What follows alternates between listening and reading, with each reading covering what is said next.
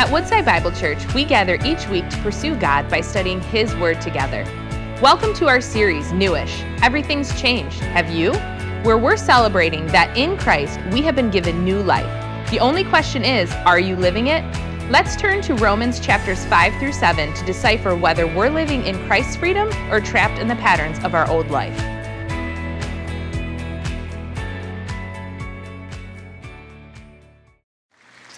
Well, it's a great time of year. Football is back.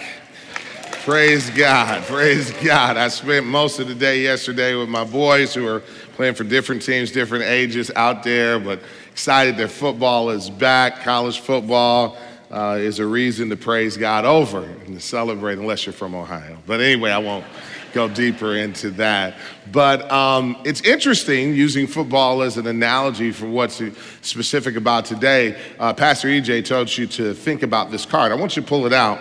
And here's why I bring out football, because every football fan or team or coach or player will tell you what happens in the fall is not determined in the fall, it's actually determined in the spring. Because in the spring, there's a day called Commitment Day. Anybody ever heard of Commitment Day? Commitment Day is when high school recruits declare what college they're going to go to. And if colleges can win Commitment Day, they'll win in the fall. Well, today, friends, is Commitment Day at Woodside. And in many ways, what happens today will determine our future, whether or not Woodside is a church that helps people to belong to Jesus, to grow in Jesus, to reach the world for Jesus, or whether or not we aren't. What is a commitment? We're simply asking for you to consider making one of two commitments. First, if you turn it over, step number one is to take that next step in your commitment here at the church. Sometimes you'll see championship teams with these t-shirts that say all in. We're asking for you to consider being all in what God is doing through this family here at Woodside.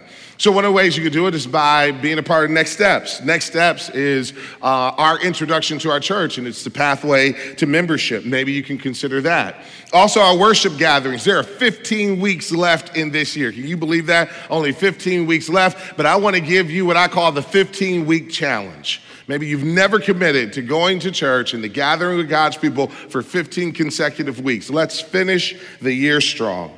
Or maybe you can serve. There are so many areas where we need for you to serve and get plugged in, from kids and students to serving in our community and beyond. Or maybe even joining the life group. You've heard us talk a lot about that. So here's how it works. In the lobby today, you're going to see tables and big banners for each one of those. And whatever your next step is, be it becoming a member or joining a group or committing to serve, we're asking for you to be all in to what God is doing. You know, one of the things we never want to promote here at Woodside is consumer Christianity, this thought that the purpose of the Christian life is just to receive. No, you've become fully alive when you not only receive, but you're able to contribute as well. How many want God to use you in great ways? How many desire that? Amen? The second thing we want you to think about is one person that you know that needs community, that needs to be a part of a spiritual family that loves them, that is on mission, that is living for something bigger and greater than ourselves. And maybe you can encourage them or invite them or welcome them or ask them to be a part of what God is doing at Woodside. So today I'm asking for you to commit, and I will say unequivocally that what happens today will determine our future. If we win Commitment Day, I believe we'll win in the future. How many want to be all into what God is doing through our spiritual family here at Woodside? Come on and give God praise. Amen. Come on and give God praise for that. So please make sure you check in, or if you're in a rush, there's a QR code there. Just scan it and you can do it online. Couple clicks, get plugged in, and one of our team members will follow up with you. Well, I'm pretty fired up that today I get a chance to continue on our journey in the book of Romans. Romans today is absolutely fascinating and fantastic. Every Sunday morning, my wife and I have this habit of waking up and praying for our pastors, their families, their spouses, their kids, and their campuses across all 15 campuses, praying that God encourage them and that the gospel will go forth in amazing ways. We did that this morning, and as is my habit, after we pray for them, then I typically will send them a text of encouragement. This morning, my text was very simple. It was, listen, God has given us one of the finest pieces of text in all of Scripture to be able to preach today.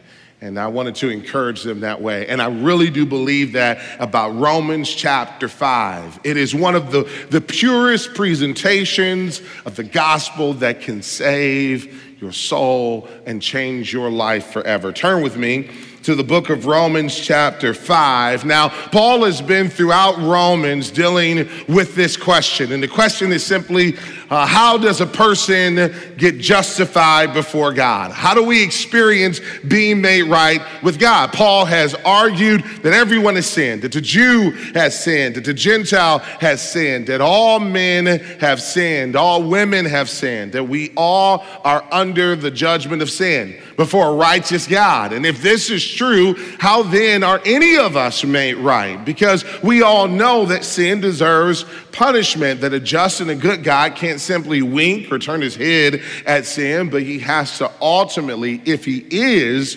just and good, deal with sin as any judge must. And so we know the penalty of sin. And so the question that Paul is dealing with is, how do we experience forgiveness, redemption, justification, and reconciliation? And in verse 12, it starts with this word, therefore. Now that word therefore is always a connector, and he's connecting back to verses 10 and 11. He wants to remind us of what he's just established, and that is how a person is reconciled to God. And here's the answer. Verse number 10 of chapter 5. It says, for if while we were enemies, we were reconciled to God by the death of his son, much more, now that we are reconciled, shall we be saved by his life. More than that, we also rejoice in God through our Lord Jesus Christ, through whom we have now received reconciliation. That word reconciliation, the act of reconciliation, is simply this. It's the act of taking enemies and making them friends. We were enemies to God. Our sin had separated us from God. And Jesus comes to reconcile us, to take two parties, two enemies, and make them friends. Can I just say a parenthetical statement here? That this is the greatest act of reconciliation ever recorded in human history, and it should be a message to us. That if God can take sinful humanity through the cross of Christ and reconcile us to a holy God, he can also reconcile our broken human relationships. I don't know what human relationships are broken in your family, in your life, among your friends, even with your children. But don't lose faith in the power of God to reconcile. He's a reconciling God. But Paul wants to go on further. And as we look at verses 12 through 21 today, what we're going to see the Apostle Paul do is explain to the curious mind why we need justification in the first place. Why do we need to be reconciled in the first place? In other words, he surveys the evil in the world and he's answering a really big question. How in the world did we get here in the first place? And what we will see is that our lives are ruled by one act from one man.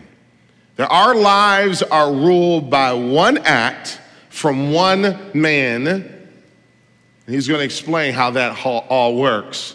Now, one of the things that's brilliant about the Apostle Paul is you can drop him into any culture, any society, and he will find some aspect of that society that connects to the gospel, that becomes a springboard for the gospel. Maybe one of the greatest examples of this is seen in Acts 17. Paul, by the Spirit of God, is led to Athens, this place of learning and religiosity and great ideas, but they are a pagan culture, not familiar with Jesus at all. And so how do you share the gospel in a context like this? Well, Paul walks around the city and he sees all of their artifacts and he learns about their culture, he even reads their poets, and he sees this altar inscribed with this inscription, "To the unknown God." And that was it. He knew what would be the connection. And he says, "Men of Athens, I see that in every way you are very religious." And he uses their love for new ideas and religious thought, even as pagans, as a springboard to introduce them to the unknown God, the God that they declare as unknown, who has revealed himself and made himself known through the face of Jesus Christ. And it is absolutely brilliant. I think sometimes, what would he use as a springboard for the gospel if he was walking the streets of America? Can you imagine Paul being dropped by the Spirit of God right into the heart of America, and he's walking our big cities, the streets of our big cities? What would he observe? I believe, this is just a guess, but I believe that what Paul would say is, "Men and women of America, I see that you are very political in every way." I think he would notice our partisan passions.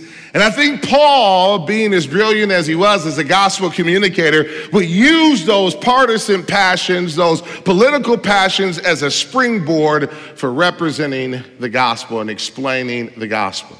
Now, one of the unique things about our form of government is that it is a federal democracy. And what I mean by that is we have a representative form of government. We have individuals that we elect by the people, for the people, supposedly.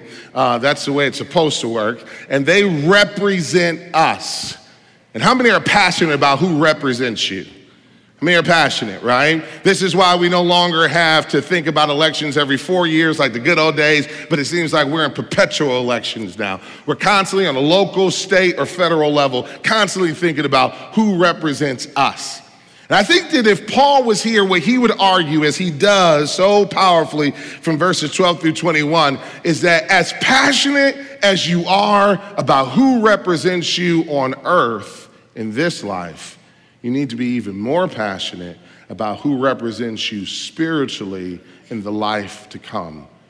Because each of us have either one of two representatives, and who your representative is spiritually will determine your eternal destiny. Now, let's pick up verses 12 through 14, where Paul's going to argue that the first representative for all of us is Adam. And in Adam, death reigns. Verse 12, therefore, just as sin came into the world through one man, and death through sin, and so death spread to all men because all sinned. For sin indeed was in the world before the law was given, but sin is not counted where there is no law. Yet death reigned from Adam to Moses, even over those whose sinning was not like the transgression of Adam, who was a type of the one who was to come.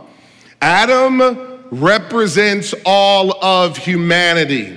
And one of the ways that theologians have described this particular passage of scripture is that it deals with a very important doctrine. As a matter of fact, this passage is the door hinge upon which all of the gospel really swings. If you get this, you understand it all. And what is he saying here? That in Adam, because of his sin and disobedience, all of us were counted guilty of sin. We are all represented by Adam when he violates and disobeys God's command from Genesis 2:17. You remember that command. Adam, from all the trees of the garden you can eat, but of the tree of the knowledge of good and evil you shall not eat. Adam decided to rebel against God. Eve rebelled against her husband, who she had received commandment from, who had received it directly from the Lord. And from them, our progenies, our representatives, all were counted as sin because we were represented federally by Adam. Now, how many of you right now say, hey, I didn't vote for that guy? How many in here say that, right? I know what you're thinking. None of us like this. None of us like this thought that we received the penalty of sin and inherited a sin nature because of one man's act. But that's how it works. He says that sin came into the world through one man. And not only did sin come into the world through one man, but the consequence of that sin is death. He says in Genesis 2 that the day you eat from this tree, you shall surely what? Die. Now there's two types of death that we need to be aware of. One is physical, and as bad as that may be, the greater one is spiritual. But isn't it interesting that we spend most of our energy preparing for the physical death? Many of you in here have life insurance or trust that you've put together. You've maybe even created an estate plan. Why? Because you're thoughtful people and you want to make sure that those that you love are taken care of while you're alive and even after you die. I am amazed at how much planning we put into our physical death and how little planning we put into the thought of spiritual death. Physical death represents the end of a chapter that is only 70, 80, 90 years for most of us, but spiritual death is for eternity. This is far weightier, friends, and what Paul is pleading with us to consider is how prepared are you for the reality of your spiritual representation. If Adam is the one that is representing you, then death reigns with Adam. And he says, death reigns and spread to all men because all sinned. All sinned. All have inherited the sin nature. He's not talking about individual acts of sin. We sin because we are sinners. We are not sinners because we sin. We sin because we are sinners. Because we have this inherited sin nature from Adam, we continue to violate conscience and do what is contrary to the very will of God. You don't have to teach us to sin. It is part of us from the moment we are born. You don't have to teach kids to be selfish. You do the test. You get two little kids in a room with one toy and the sin nature is there. It's empirical. We are sinners by nature. Where did that come from? Where did our propensity to do what is evil, what is wrong, what is ungodly, where did that come from? That came from our representative, Adam. And he goes on to say that death reigns because sin is present. But sin is not sin where there is no law, he says. The law is what reveals sin. So in other words, if I'm speeding where there is no speed limit, then I'm not sinning. But yet, in order to reveal to us how sinful we are, he brings the law. It exposes it. We'll get to that in a moment. But he says, but yet the sin nature was even there before the law was there. Now, for those of you who know a little bit about the way the Bible is laid out, the law comes through Moses, a later figure after Adam. He establishes the law. He gives God's commandments to Israel and through Israel to humanity. But what God is saying through Paul here is that we had a sin nature even before there was a speeding sign out there, before there was a speed limit sign out there. We already had a sin nature, and because of that sin nature, death reigned from Adam to Moses. And all of us have sinned. Not like Adam, though, because our transgression is different than Adam's. Adam, his sin was the original sin, and it was a representative sin. Now, many of us may say, well, I reject this. I don't like this. I didn't vote for Adam. But this is the doctrine of imputation. And imputation simply is the teaching that we receive something credited to us that we did not, through our own actions, do. And so in Adam, we received, credited to us, sin. Now, R.C. Sproul, great teacher of the Bible, says this for those who push back against imputation or this sense of Adam being our representative. He says, if you are objecting on the grounds that the principles of representation and imputation are wrong in and of themselves, then you must realize that you have just taken away the ground basis for your salvation. It is only by representation that you are saved, and only by imputation that you are redeemed. If it is right for God to save a man on the basis of another man's work, it is also right for God to punish us on the basis of another man's work. That's the way that it works, friends. But here's the awesome thing, is that we don't have to have Adam as our representative. Now, you may say, I didn't vote for that guy, but every time we rebel against God, we are casting our vote for Adam. Every time we sin, we are saying that Adam is my representative. But how many want a different representative? How many want a different representative? I mean, we all know what it's like to have somebody in our government that represents us that we aren't in favor of. See, the way a representative government works is that if you voted for the guy who lost and another guy won, you still have to accept that they are your representative. You may not like it, but they are your representative and their actions impact you. Well, Paul is picking up on this thought. It's brilliant and a great analogy for us, but we have been represented by Adam, but now through Christ, we have a choice to have another representative. And who is that representative? Jesus. He picks up this thought in verse number 18. Let's skip to verse number 18. We'll come back to verse number 15. But he wants us to understand that in Jesus, grace reigns. It's different than in Adam. Look at what he says. Therefore, as one trespass led to condemnation for all men, so one act of righteousness leads to justification and life for all men. That's a great place to shout amen. Verse number 19, for as by the one man's disobedience the many were made sinners, so by the one man's obedience the many will be made righteous. Now the law came in to increase the trespass, but where sin increased, grace abounded all the more. So that as sin reigned in death, grace also might reign through righteousness, leading to eternal life through Jesus Christ our Lord. Folks, this is so good that I wish I had 3 more hours, but I don't. So let me be efficient. Here's what he's arguing.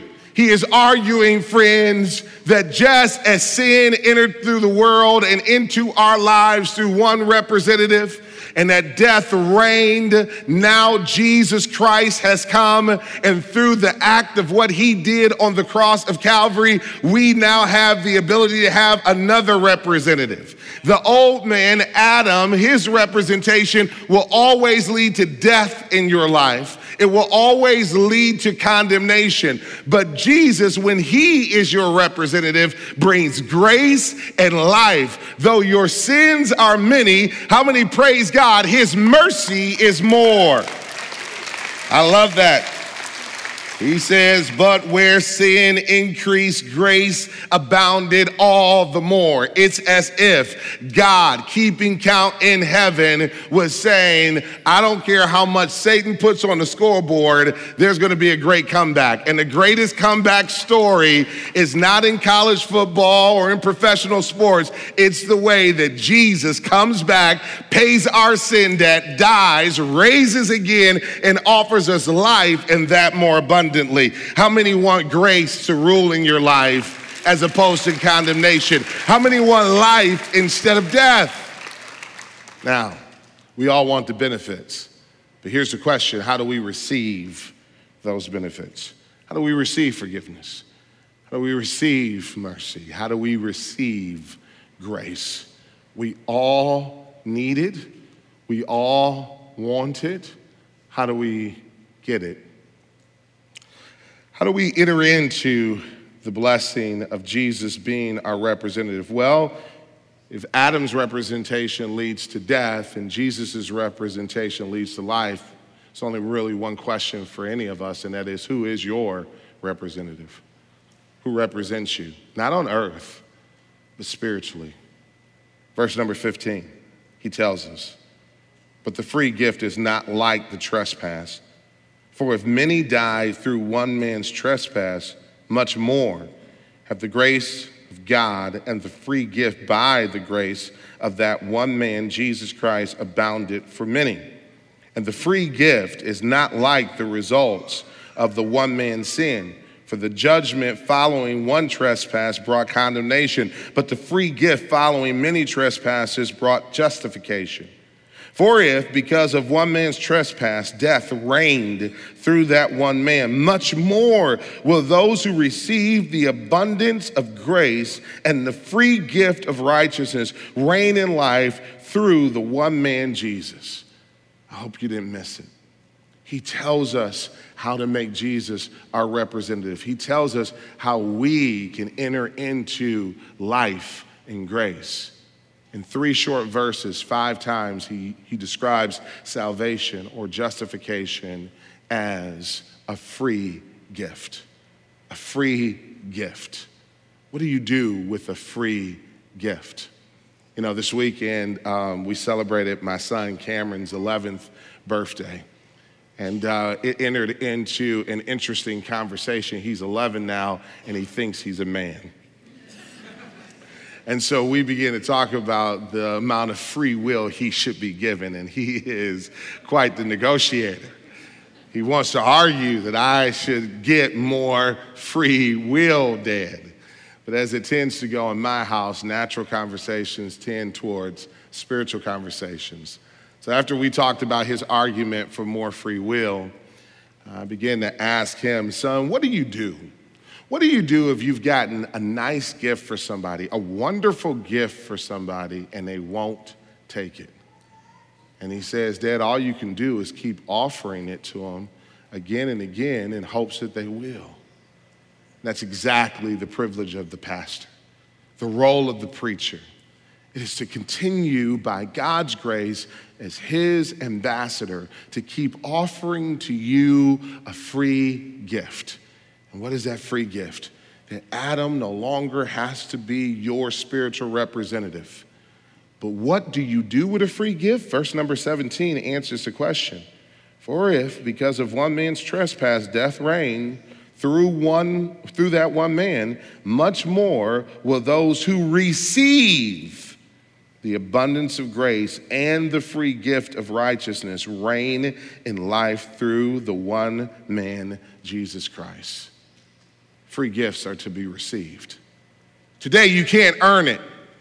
It's not because of your works, your cuteness, your brilliance, your giftedness. That's not what gets us into heaven. It is a recognition of our spiritual condition. That, man, I have blown it. I have messed up, not only in Adam, but on top of that, through my own actions, I've sinned and dishonored God. And I'm deserving of his judgment, deserving of his justice. But I don't want it. I want grace. I want mercy. And so Jesus dies, raises again with all power in his hand, and he comes to us. And he offers us this free gift. And what he's been doing since Paul and continuing throughout the apostles and even up to this day through pastors and Bible teachers is again and again and again offering you this free gift. So my question to you, friends, is what will you do with this gift of salvation? Will you continue to live a life where Adam is your representative? Or will you accept the free gift of this precious offer of salvation? You no longer have to live under condemnation, alienated from God, but you can be reconciled to God. And in reconciliation, in justification, not only are we no longer accounted as sinners, but we are now sons and daughters of God. How many praise God for his grace and for his mercy? Amen. I'm going to invite you to stand with me today as we prepare to close. I told you that today was Commitment Day. Commitment always starts with salvation.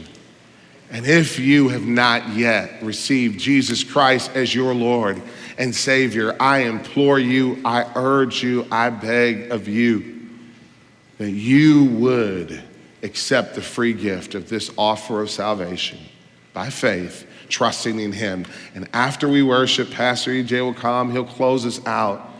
But then we will have friends here at the front for you to just come, pray with, and say, I want the free gift, the gift of all gifts. I want Jesus as my representative. Father, may this word be planted in our hearts. May it bear much fruit. May we receive the free gift of your goodness, and may we tell the world about it until Christ's return, until all have heard. In Jesus' name. And all God's people said, amen. Thank you for joining us as we study God's Word together. We would love to hear how God is moving in your heart and get you connected into the Woodside Bible Church family. Head to woodsidebible.org/connect to introduce yourself to us today.